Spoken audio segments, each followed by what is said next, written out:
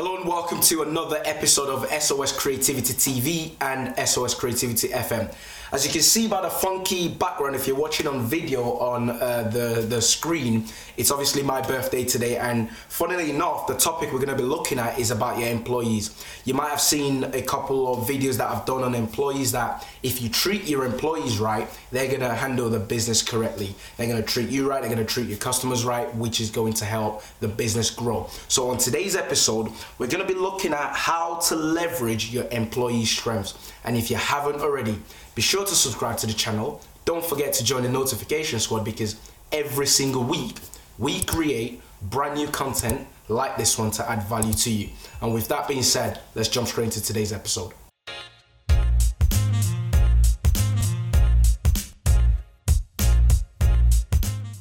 So I'm going to look at 3 points on today's episode, and I'd love to hear from you.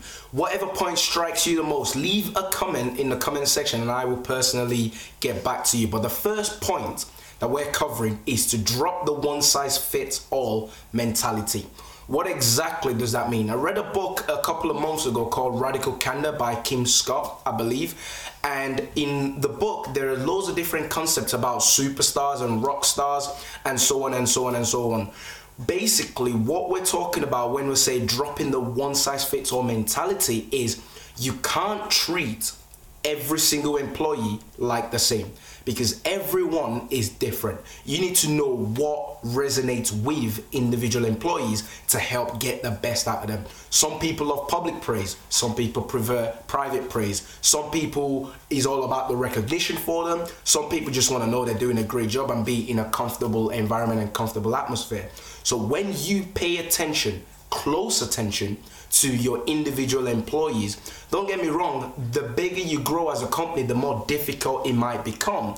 But if you're able to train the people that reports directly to you to carry that ethos, so you're doing the same for them, you're able to get the best out of your employees.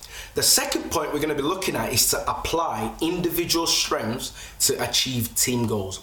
What exactly does that mean? If you think about it, there is no I in team. However, the team, a successful team, is a collection of very successful individuals. You might have heard the saying that you're only as strong as the weakest person on your team. So if you're able to extrapolate every single member of your team, you're able to understand the strengths within them, you can combine their strengths. As a good leader, you're able to match this person with that person, because maybe their weakness or their strengths overcome the other person's weakness. When you can formulate your team accordingly by understanding individual strengths, you're able to utilize that to then achieve the overall team objectives.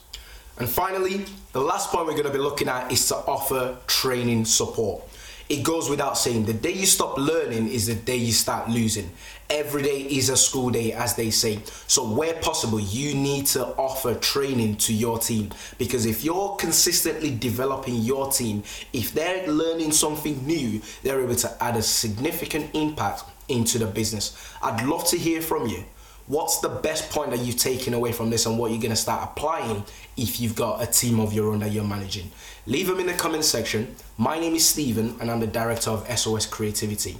If you haven't already, please subscribe to the channel, because we're creating phenomenal content to add value to you. Till next week, have a wonderful one and bye for now.